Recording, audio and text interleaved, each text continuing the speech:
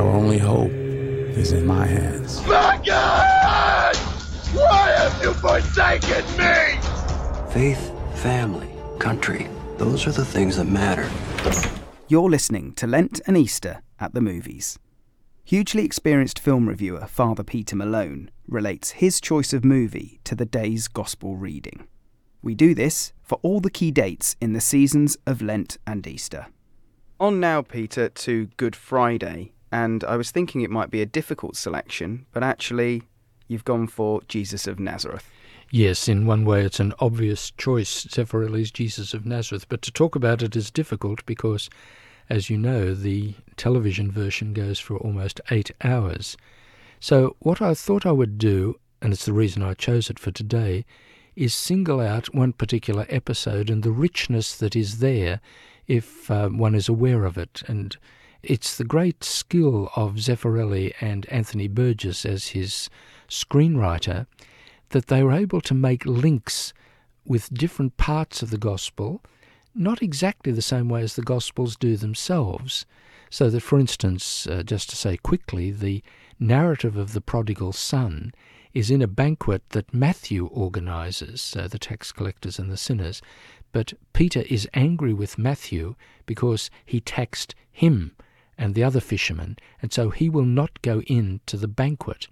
But he comes to the door and he hears Jesus tell the parable of the prodigal son, and like the elder brother, he then does come in and asks about how often he should forgive. So they've combined several of the gospel stories in a new and fresh way. Now he was still some distance from his home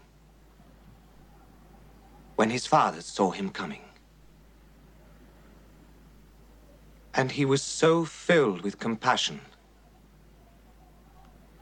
that he ran towards his son and embraced him and kissed him. The boy said, "Father, I have sinned against heaven and you. I am not worthy to be called your son." But his father called for the servants and said, "Bring me the finest robe in the house and put it on him. Put rings on his hands and shoes on his feet. Kill the fatted calf. We must celebrate with a feast." My son was dead and is alive again. The example for Good Friday for the reflection is that when Jesus is on the way to Calvary, so the way of the cross, they have decided that the reading from the liturgy, which is the fourth servant song from the book of Isaiah, the suffering servant, that is recited as the procession goes towards Calvary. Now, the actor reciting it gives it his very British best, and in fact it is Laurence Olivier. So it's a chance to hear Laurence Olivier speaking that section of the book of Isaiah, the fourth servant song. But more importantly for our reflection, we ask the question, whom did Olivier portray in the film? And the answer is Nicodemus. He was despised and rejected of men, man of sorrows and acquainted with grief. He was oppressed and afflicted, yet he opened not his mouth. He was brought as a lamb to slaughter, and as a sheep before its shearer is dumb. Surely he hath borne our griefs and carried our sorrows. Yet we did esteem him stricken, smitten of God, and afflicted. But he was wounded for our transgressions.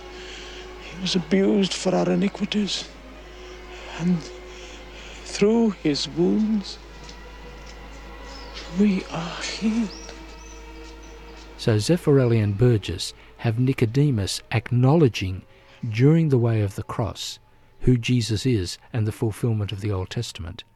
Because Nicodemus was the one who came in darkness to seek out Jesus and ask him questions. They have him now in the film proclaiming, as Jesus goes to die, that he recognizes him as the fulfillment of all the prophecies, and then it will be Nicodemus with Joseph of Arimathea who will offer the grounds and all that is needed for the burial of Jesus. So I think Jesus of Nazareth is full of those kinds of reflections, but I thought I'd just focus on that one for a Good Friday reflection.